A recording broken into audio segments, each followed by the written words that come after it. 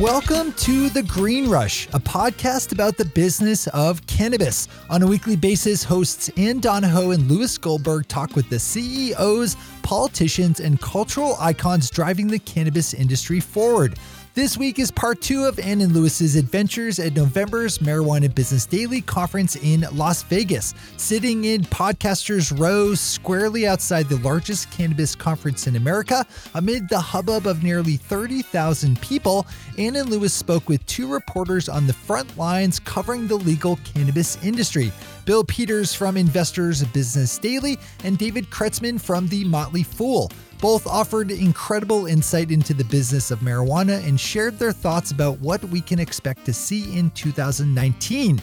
If you're not reading their work, you should be. As always, we'll have all the links in the show notes on how to follow them. Don't sit back, lean forward. Now on to our interview with Bill Peters and David Kretzmann with a little bonus content to follow. I won't spoil the surprise.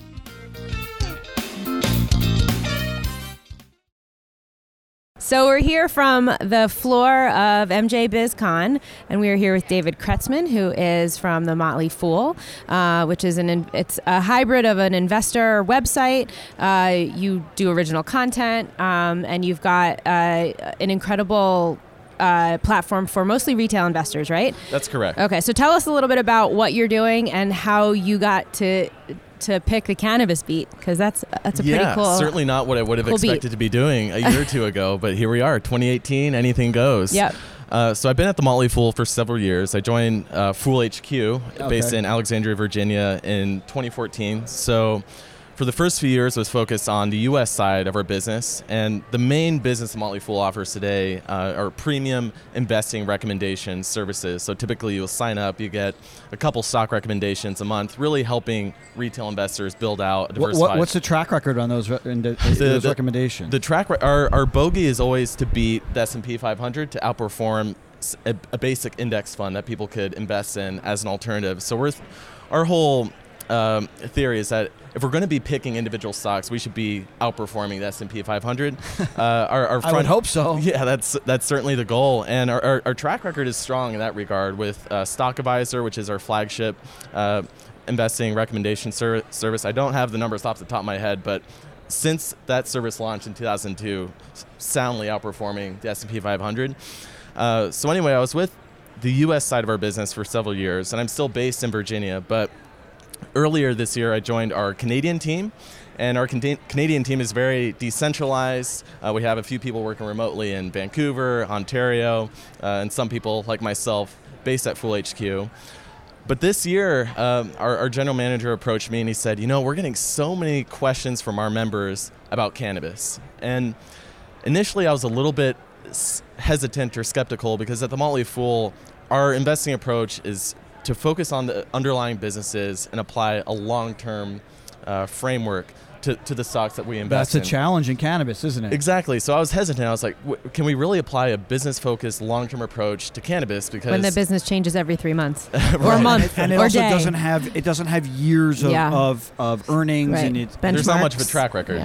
Yeah, and there's huge regulatory overhang, and the footprint of these companies change dramatically quarter to quarter. It's hard to model, isn't it? Yeah, absolutely. And before this year, I'd really just followed cannabis from a distance, and it's like, okay, it seems like there's a lot of penny stocks, there's a lot of speculation and day trading, just not the game that we play at the Motley Fool. Anytime we recommend a stock at the Motley Fool, we typically intend to hold it for a minimum of 3 years. So at first I was hesitant, but I was like, no, I'll look into this because I've been peppered with questions from members myself, and we just knew we knew that people were going to be buying these stocks with or without us. So it's like, okay, can we apply a capital F foolish approach to cannabis like we apply to other companies and industries? And I actually went up to Toronto to the O'Cannabis conference in June, had a chance to meet firsthand with some executives and insiders. By the way, worst name of a conference ever. I mean, I think it's hard to top that name, personally. I think it's cute. You're not a fan of O'Cannabis? No points for creativity? 0. Okay. Zero.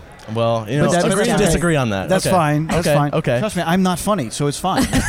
Neither am I. So, but after having the opportunity to meet firsthand with people who really have their boots on the ground in this industry, it's like, okay, we have October 17th approaching in Canada, and at this point, obviously, and we're still sort of in the stage of the cannabis industry where every company at this point is talking the talk. They're saying how great their brands are going to be, how differentiated their business model is. They're going to have the best distribution, the lowest costs, the highest prices. Everything's going to be great.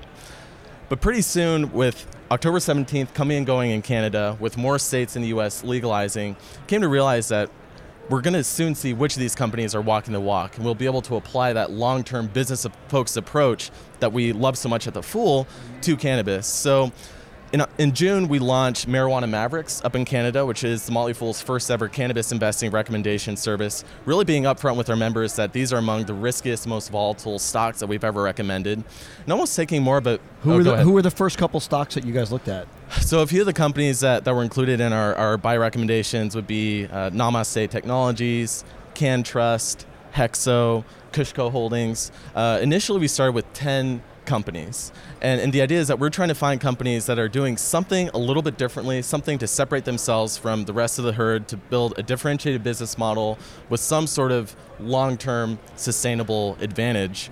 And applying a venture capital style approach, recognizing that there's not a whole lot of quantitative numbers that we can look at right now. You can look at the balance sheet, you can look at some revenue in some cases. Most of these companies are still operating at a loss. So you're limited with how much you can apply these quantitative metrics to the companies. So taking a venture capital style approach where we're looking at the qualitative factors like leadership, business model, strategy, and focusing a lot on the qualitative side of things, and also with that venture capital style approach, recognizing that a majority of the returns going forward are likely to come from a select few of those companies. So of those 10 companies we initially recommended, I wouldn't be surprised if 5 or more of those companies just don't pan out the way that we anticipate or hope that they could. Don't pan out as in like pets.com and go away, or just that they're duds. They underperform. Potentially they go bust. They just fail to gain traction in the way that we think or hope that they could in the coming years. But our whole hypothesis here is that there's no doubt that there is a large, legitimate, global, legal cannabis industry forming here, and that there will be eventual big winners in the bunch. So within Marijuana Mavericks, we're trying to find companies that look somewhat likely to be building some sort of differentiated model in Canada. In Canada, in the US. No, but the Mavericks is... So Marijuana Mavericks launched in Canada in June, but then in October we launched essentially the identical service. Legally, we had to change the name, so it's Marijuana Masters here in the U.S. Right, okay. We launched that in October. We'll have links to all of this in the show notes. Yeah, and most of these services, when we do launch these services, they're only open to new members for a brief window of time, but Marijuana Masters is actually open for new members right now. So if you go to join.fool.com, you can learn more about that service. It's currently open for a few days. And how much does it cost to become a member, approximately? It's in the thousands, several thousands. So we're upfront with members saying that cannabis stocks should be a relatively small portion of your overall portfolio. I've personally invested in every company that we've recommended within the service. I start with about 5%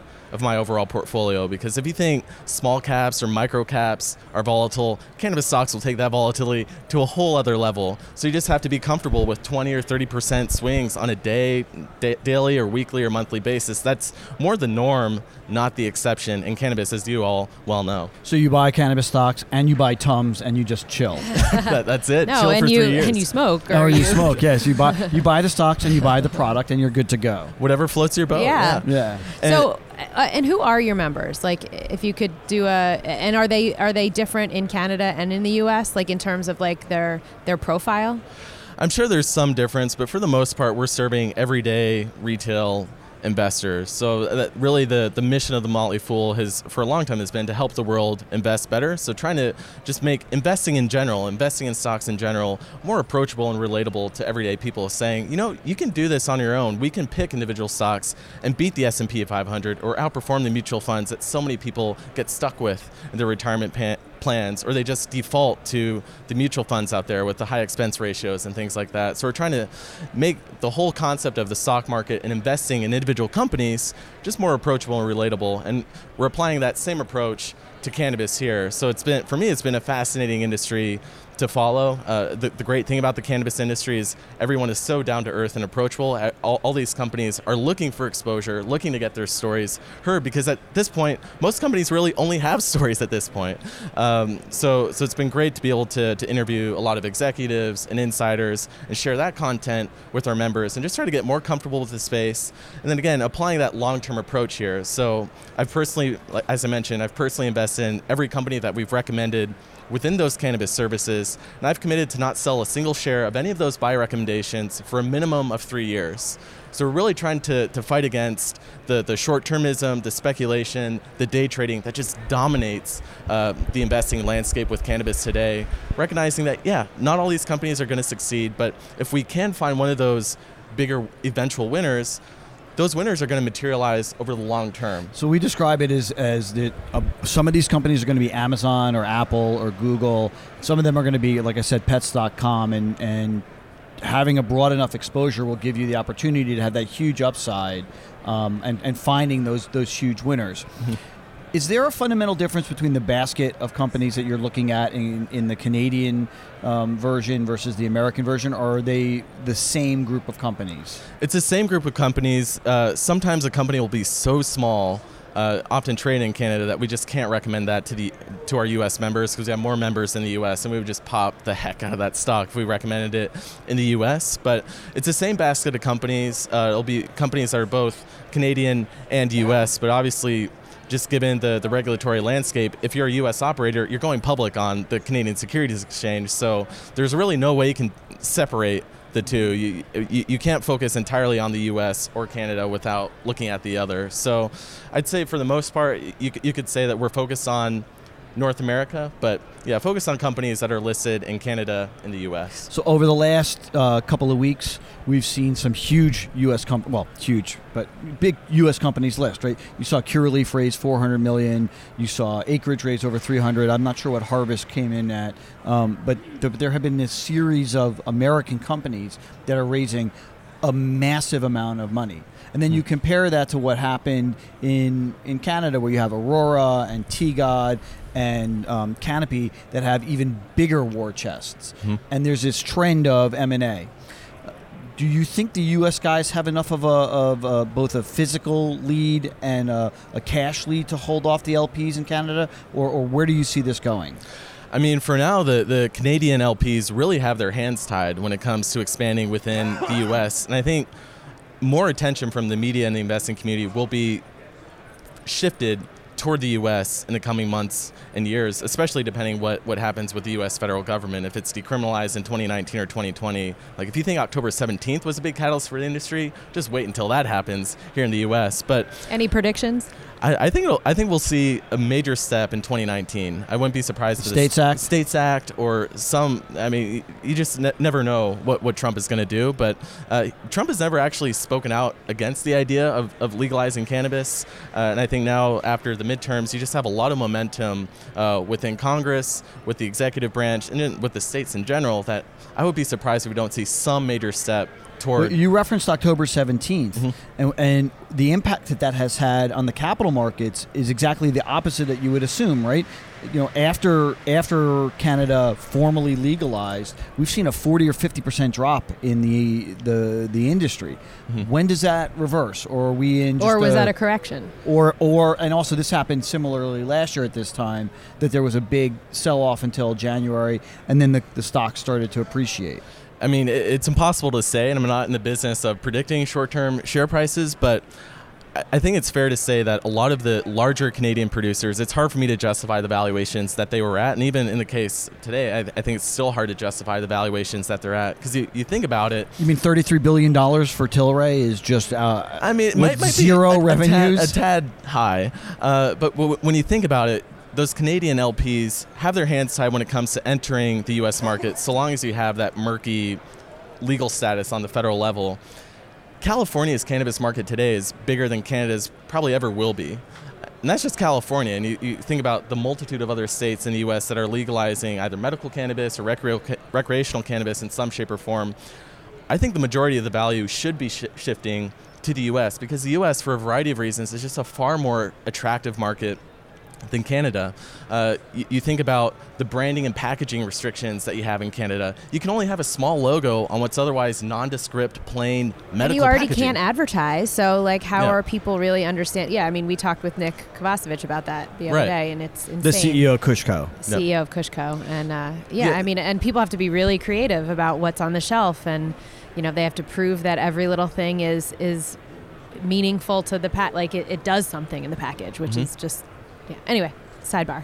No, I think it's a great point, because you think, okay, are you more likely to create an eventual dominant global consumer brand with that really restricted environment in Canada, or in an environment like California or Colorado, where you're not limited by product forms? You can do more than just the dried flour and the oils. You can do the edibles, the beverages, the vaporizers. You can already do that in markets like California and Colorado.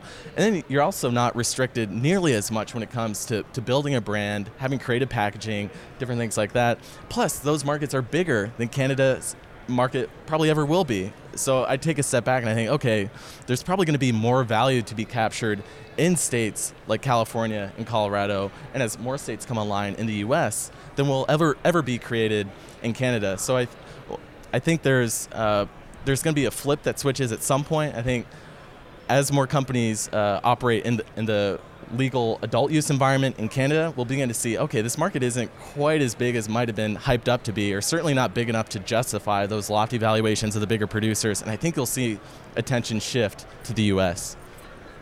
The Motley Fool is, for the retail investor, is well known. Can you talk a little bit about the way that you analyze companies? Like, what is the lens that you look through to say, okay, buy, sell, hold, and duration? And then I'm gonna also ask you, give us 2 or 3 names that you like, because why not? You're sitting here, and I would be stupid if I didn't ask. So talk first about the lens. Like, how do you evaluate these companies? Sure. Well, I'd say the Fool focuses on qualitative factors more so than a lot of other investing recommendation firms out there. We're focused on things like a company's leadership, employee culture. Is this a place we'd want to work at? Is this a CEO we'd want to work for? Trying to look at it through that lens. And then from a higher level perspective, we're trying to find companies that will be increasingly relevant 5+ years from now. Ideally, we're finding companies that we won't just be holding for a few years, but ideally, in the case of like Starbucks or Amazon, companies that we want to hold for decades, companies that will be creating value and becoming more relevant in our society around the world. And that's where the majority of the value is created, with companies like Apple, Starbucks, Netflix, Amazon. The great returns aren't captured in just a couple years with any of those great companies. They're captured when you can find those great businesses and just diligently hold them through thick and thin over a long-term time horizon. So from a higher level perspective, that's really what we're looking for, is finding companies that will be increasingly relevant. So that means you're typically going to find companies that are growing their revenue at a pretty healthy rate. They're operating in a market, a total addressable market that's ideally growing and expanding over time.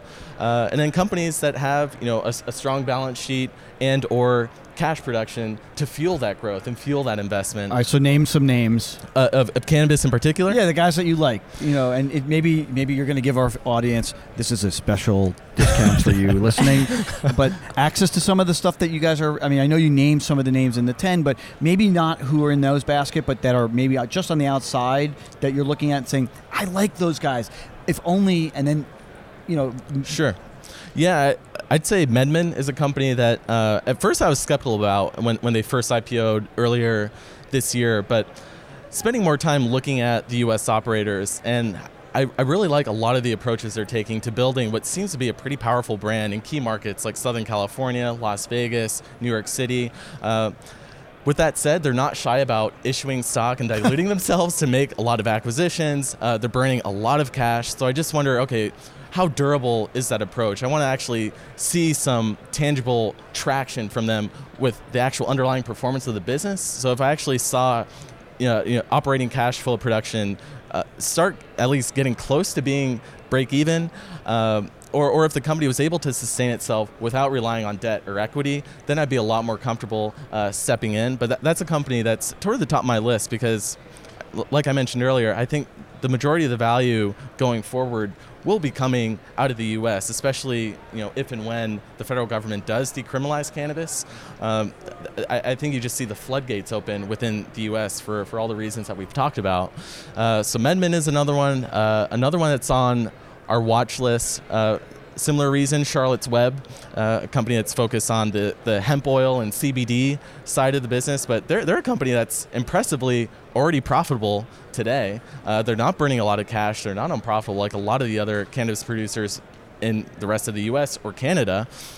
In that case, I just wonder how durable is the brand advantage with CBD? Like I personally bought CBD from Charlotte's Web, but there's nothing really There's nothing developing a sticky relationship there, at least in my experience. And they're a company that's trading over $1.5 billion today. So I just wonder, okay, are they able to enter new categories and apply the early brand power that they have to other categories to justify what's still a pretty lofty market cap? So those are a couple of the companies today. I'd say most of my attention is shifted to companies that are demonstrating traction here in the U.S. and doing something a little bit differently, especially on the consumer brand or the retail side of things, because in most industries, the majority of the value will be captured with the companies that are interacting with the consumers on the ground floor. So that's why I think MedMen, Charlotte's Web are interesting companies to keep an eye on. What's your, we talk about this on the podcast, at the end of every episode, which I'm not saying this is the end, but what's the big story that we're missing? Or what's the one story that you think isn't getting enough attention in the cannabis industry? I'm going to sound like a broken clock here, but I think the U.S. is something that has largely been overlooked. So much of the attention has been focused on Canada, especially with October 17th, and it's a huge milestone. I don't want to downplay that at all. So Canada, rightfully so, attracted a lot of the attention. But when you just think about the U.S. being a far bigger market, a market that's friendlier to cultivating brands, you have multiple product forms already legalized today, not some iffy date in the future. I just think the ability for companies to potentially build a powerful, dominant global consumer brand is far higher if you're operating in those environments in the U.S. than if you're just focused in Canada or Europe or Australia, markets which are interesting and certainly worth exploring, but just from that brand development perspective, I think are far more limiting. So for that reason, I think the U.S. is something that has largely been overlooked, and I think going forward, I wouldn't be surprised if you see the largest market cap companies in the industry shift from being those Canadian producers to these U.S. companies. So Boris Jordan, the executive chairman of Curaleaf, has described the U.S. as the largest emerging market in the world. Right? It's already a $75 billion annual market and only about 10 or 11 billion is illicit. So you're talking, even without expanding it from a form factor perspective, a $65 billion market opportunity. And these companies, the U.S. companies, they're not targeting 30% market share. They're targeting 5 or 10% market share. So the opportunity that they see is tremendous. As you've covered the capital markets, do you think that investors are going to take a cyclical approach to the industry where, okay, Canada was the flavor of the month. Now that Canada is legal, you buy the rumor, you sell the news. It's time to come into the U.S. Will we see a rotation out of the Canadian stocks into U.S. stocks as we get closer to a potential passage of the States Act? I wouldn't be surprised if we see something like that. Again, like I'm always looking at this not from where. Not with the angle of where will these stocks be in a year from now. I'm more interested in where will these companies and their respective share prices be 3+ years from now. But yeah, personally, I wouldn't be surprised if we see more investor attention and investor dollars shift from those Canadian companies to the U.S. for all the reasons that we've talked about. And I had a chance to speak with Ben Kovler, the co-founder and CEO of Green Thumb Industries. We're big fans of Ben's. Yeah, a really impressive company. And that's another one that's on our watch list, by the way, along with MedMen and Charlotte's Web and a few others. But the way he put it is that in Canada, you have a total market cap of the Canadian producers that's somewhere around $65-70 billion, depending on the day or the hour. Not today. Definitely not today. Yeah, a little bit of carnage out there. But you have essentially, let's say, $70 billion of market cap going after what's a market opportunity in Canada anywhere between $5 or $10 billion. No, they're estimating it. So Adam Orange from the Marijuana Policy Group, which does these types of big policy analysis, said that the Canadian market Cowen has pegged it at around a $5 to $7 billion market, right? Okay, yep. Adam is saying they're off by a good 30 to 40%. It's at least 30% bigger. So, but Okay, even if it's a $7 billion market and you do 30% bigger, it's a $9 billion market. Yeah, right? so let's be generous and say it's a $10 billion market opportunity in Canada. But today you already have about $70 billion in collective market cap of the Canadian companies up there. Flip that to the U.S. and you probably have anywhere between $10 and $15 billion in market cap among those bigger players for a far bigger market opportunity. So it's almost like the inverse, where Canada you have a lot of market cap for a smaller market opportunity, whereas in the U.S. you have a smaller market cap for a much bigger opportunity. So I think investors and the media will increasingly see that divide and recognize, hey, there's probably a lot more value potential for investors and for entrepreneurs in general here in the U.S. But again, our approach within Marijuana Mavericks or Marijuana Masters is always looking at that long-term lens. And honestly, like speaking with the entrepreneurs and executives at these companies, I think they're entirely on board with the investing approach that we're applying here, focused on following the progress of the companies over the next 3+ years. I mean, we do IR. We would love, for all of the shareholders to be like, we're in it for 3 years. And, right. like we would get fewer nasty calls. I mean, the problem is that it's so widely held by retail. And these retail investors, they own a couple hundred shares, a couple of shares, yep. And every move, they're on the phone calling management or calling us and saying, why is the stock down 2% today? Mm-hmm. They don't have this long-term view. So you educating the industry as to 3 to 5 year time horizon is much healthier, I think, both for the investor and for the industry. Wish some of the CEOs weren't sitting on level 2 all day, mm-hmm. but they do. I mean, a lot of the entrepreneurs and executives that we talk to, I mean, that's similar to how I think great entrepreneurs in any industry will look at their companies. They're not so worried about their next quarter's results. Unfortunately, a lot of companies can get caught up in that short-termism and just fret about how Wall Street's going to react to the latest quarter of earnings. But you think about the visionary leaders like Jeff Bezos with Amazon or Reed Hastings with Netflix, they're far more interested in where their companies will be 3 or 5 or 10 years from now than the next couple quarters. Jeff Bezos said, when people say, congrats guys, great quarter, he's like, that quarter's results were locked in 3 years ago, and we're focused on that quarter 3 years from now. Is there a CEO that's operating today that you're going, that's the Jeff Bezos, or that's or I mean, is there, who's the guy that you're going, or woman, hopefully, mm-hmm. that has that kind of vision? I don't know if I put that much pressure on anyone to say that they're the Jeff Bezos of the industry, but to your point, something that we'll look at is insider ownership. How much skin in the game do these executives have? Because in a lot of cases, a lot of these companies have only been publicly traded at most for a few years. So it causes me to scratch my head if you see a young company that's still losing money and you have a founder CEO who only owns 2% of the company. It's like, okay, if you don't have enough conviction to have a high percentage of your net worth in your baby, in this company you're developing, why should we as investors trust you or put our hard-earned dollars there? So that's what Danny Moses says, the same thing. Mm-hmm. He's a big high net worth investor in the space, and when he analyzes companies, he looks at what percentage of ownership and how frequent does management actually sell. Uh-huh. If they're selling into, they may be paying themselves $1, but if they're consistently selling shares into the market, it means that they don't value the equity as much as they value cash. Right. No, and I think that's an important thing to look at, because right now is the time, if you're going to try to get a short-term cash grab, I think there are people who are unfortunately jumping on that shorter-term opportunity. They're not really building a business for the long term. They're more just trying to ride the wave of investor and media hype right now, and then slowly but surely cash out along the way.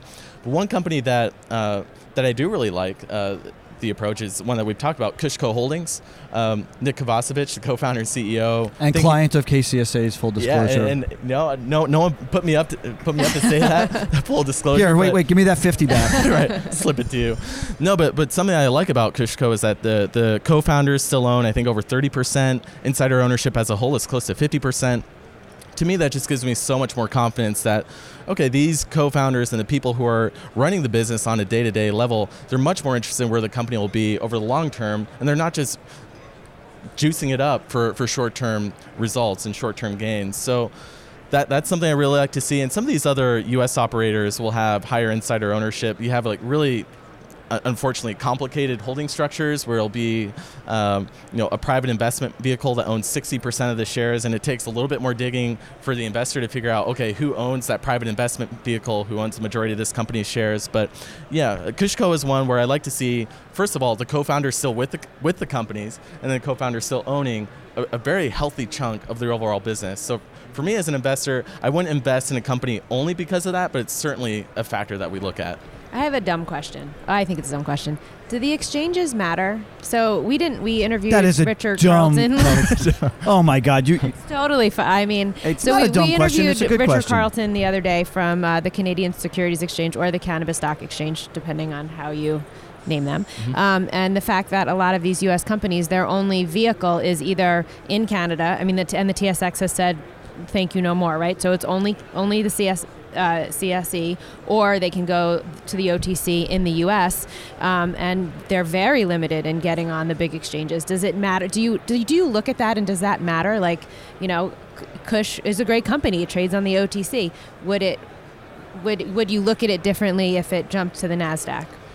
I certainly think if you're on a higher level exchange or a bigger exchange like the NASDAQ, NYSE, or the TSX in Canada, it certainly helps just from a reputation perspective. But in this case, looking at these cannabis companies, I'd say I've gotten more comfortable looking at the smaller exchanges like the CSE or the OTC. I had never heard of the CSE before cannabis. How about the NEO? I've never heard of the NEO until recently. Yeah, the NEO is a newer one. I haven't actually looked at many companies very, very closely that are traded on the NEO. So I think you do want to be careful as an investor looking at companies on those exchanges, because you certainly have some winners there, but sometimes companies will be on those exchanges for a reason. They're not able to list on those bigger exchanges. I think cannabis companies have a legitimate excuse. Like they just really have their hands tied. They don't have a whole lot of options. So specifically looking at the cannabis space, I'm comfortable with a company regardless of which exchange it's on. And then from there, just looking, for those underlying factors like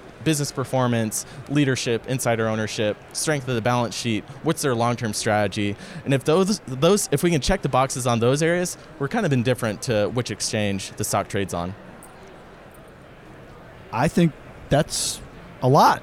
We covered a lot of ground. We but this did was cover a lot of fun. Yeah. So plug it again. So we're talking to David Kretzmann of the Motley Fool. Where can people find you? Yeah. So if you're interested in learning more about Marijuana Masters, which is the first ever cannabis investing recommendation from the Motley Fool in the U.S. It's open for a limited time, the next couple of days in the U.S. You can go to join.fool.com.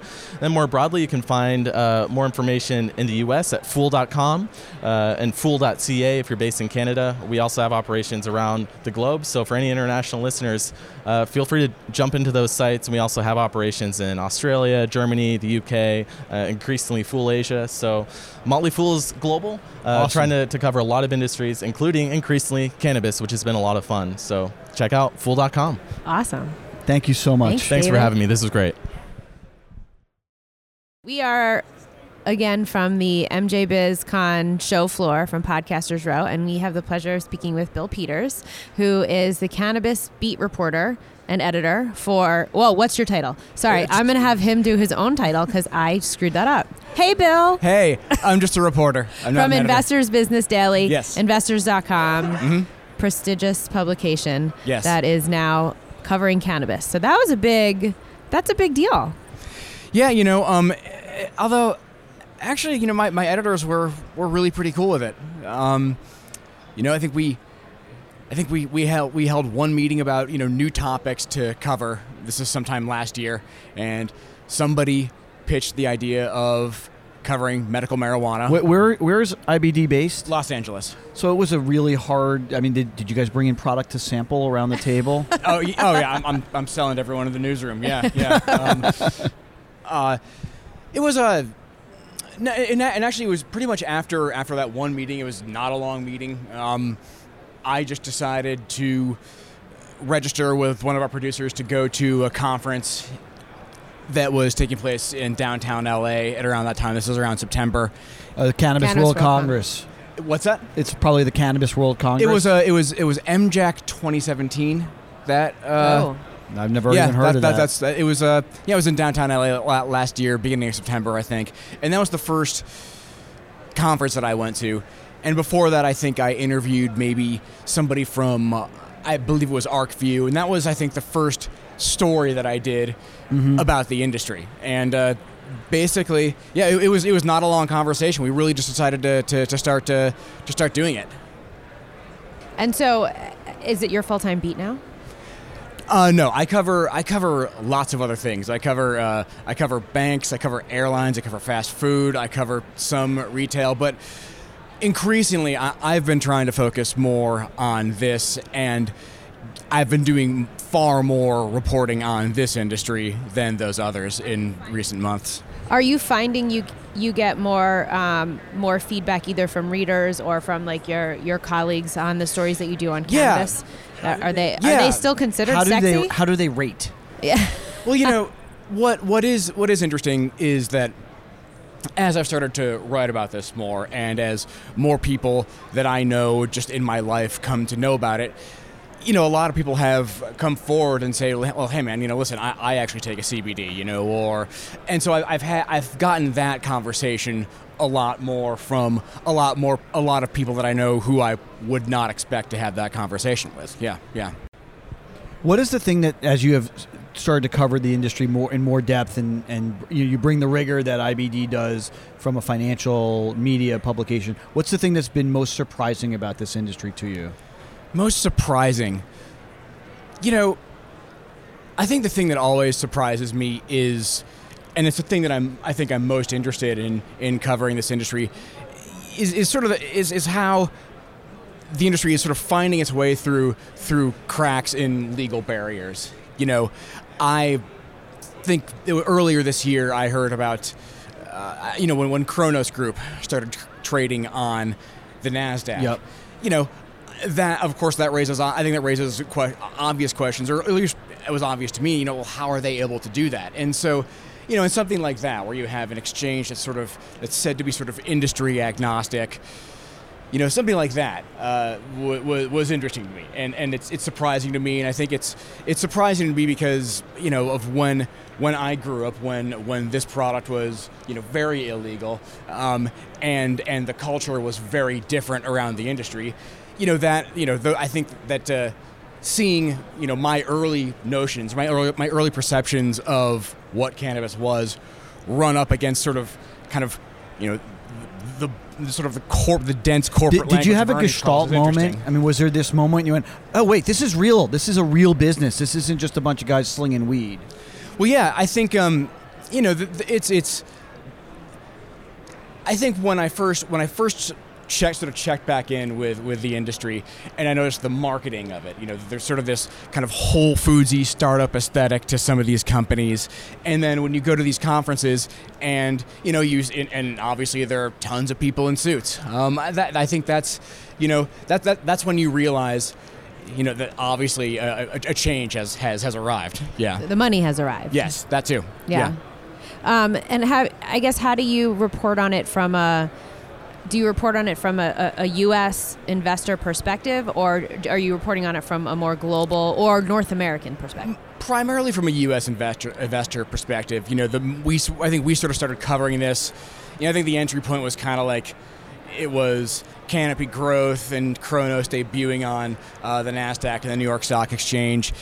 And so, and since that's what our publication focuses on, is mostly trading on the big U.S. exchanges, that's sort of where our focus is. I've kind of branched out and begun talking with, some of the U.S.-based companies that have gone public in Canada, and I've started to cover more of that cross-border insanity that's happening with the different deals and investments going on. Is there an industry analog that you see to this? I mean, a lot of people have said this is akin to the tech boom in like late 90s, early 2000s.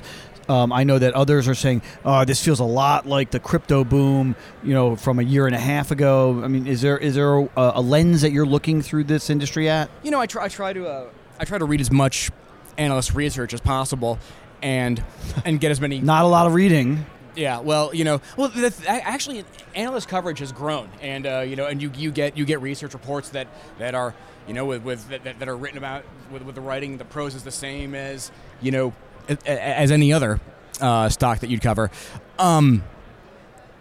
Is there an analyst that people should be paying attention to that you think is really doing a good job? Let's see. I don't know if I could endorse anybody, but I think that obviously Cowan was an early.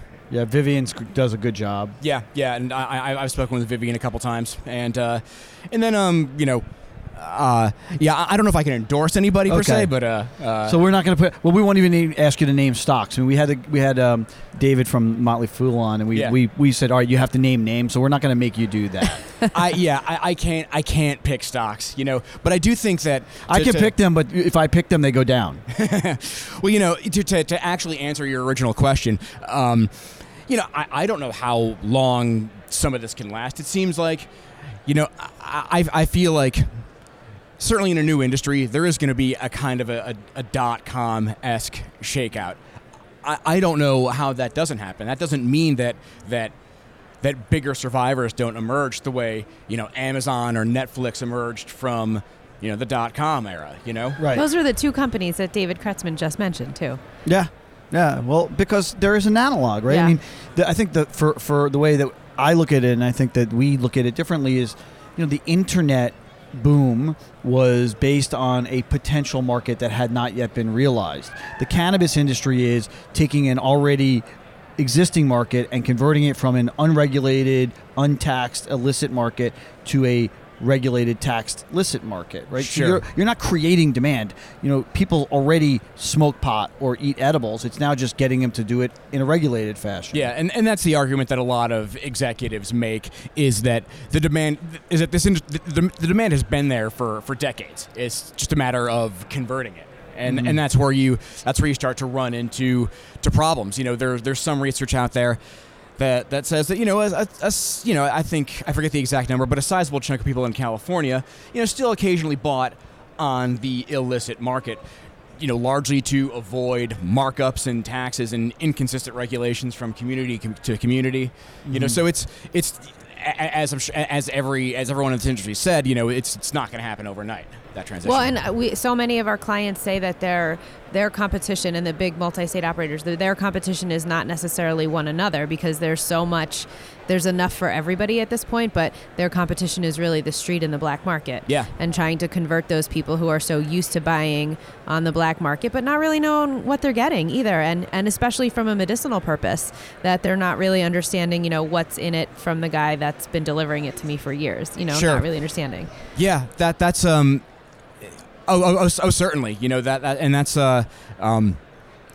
competition being the street. It seems like a lot of the companies that operate in different states, it seems like it could be a few years before they actually start running up against one another. Yeah. So readers who look to you are looking for insight into what's going on in the industry. And as you have been covering public companies for a long time, are there any warning signs that if I'm an institutional investor or a retail investor, that I should be looking out and saying, their story is way ahead of what the actual company is? Like, how do you, if you were to counsel people, like, what are the things to look for to not buy a company? Yeah, I can go off of what has been reported, or at least, the investor alerts that have been issued by, say, the SEC, and I think there was another Canadian regulatory agency that several weeks ago, or shortly before legalization in Canada, said that basically Canada's marijuana companies aren't exactly doing a great job, or could be doing a better job in disclosing their financials and being clear about how they're measuring some of these things. Like cost of production, there's no standard way of measuring that, And the SEC put out an investor alert, I'm forgetting when at this point, that kind of advised people to use the same due diligence they'd use with other companies, like frequent name changes, or, guarantees of massive returns. Those should be, things like that, the SEC says, are what people should watch out for. That's pretty basic, but that's sort of what's going on right now with. So we're getting the boot before we do. What is the one thing that people are not paying attention to, whether it be investors or the industry, that you think that everybody should be paying attention to? What I'm paying attention to right now, and I'm sure that there are people There are plenty of people walking past us right now that know a lot more about this industry than I do. I'm a year and I'm still learning, but what I'm sort of paying attention to is how these companies can avoid just selling what ends up being regarded as a commodity.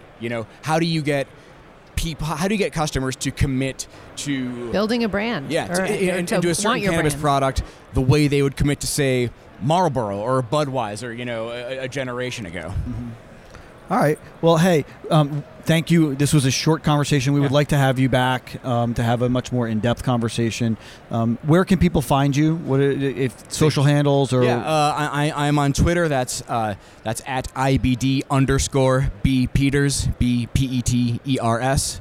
And that's usually where you can find me. And his work is on investors.com, Yep. and he's and produced yes, our an website. incredible Yes. amount of work. So good job. Go off. Thank you. Awesome. Go forth and report. And we'll put all those links in the show notes. So Okay. Thanks, Bill. All right, thanks, Bill.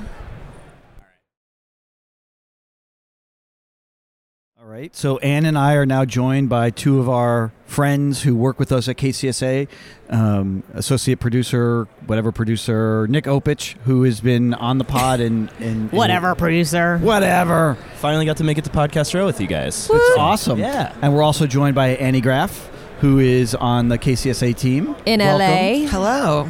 Happy to be here. You don't sound like a horse. Oh my God. That is so making the show. Happy to be here. Wilbur. We have a lot of clients here, and you guys have been running all over, managing interviews with the media. And this is both your first time here at MJ Biz. What do you think the media is? Are they as overwhelmed as it feels like everybody else is? Or are they just kind of plugging along and this is another day at the office?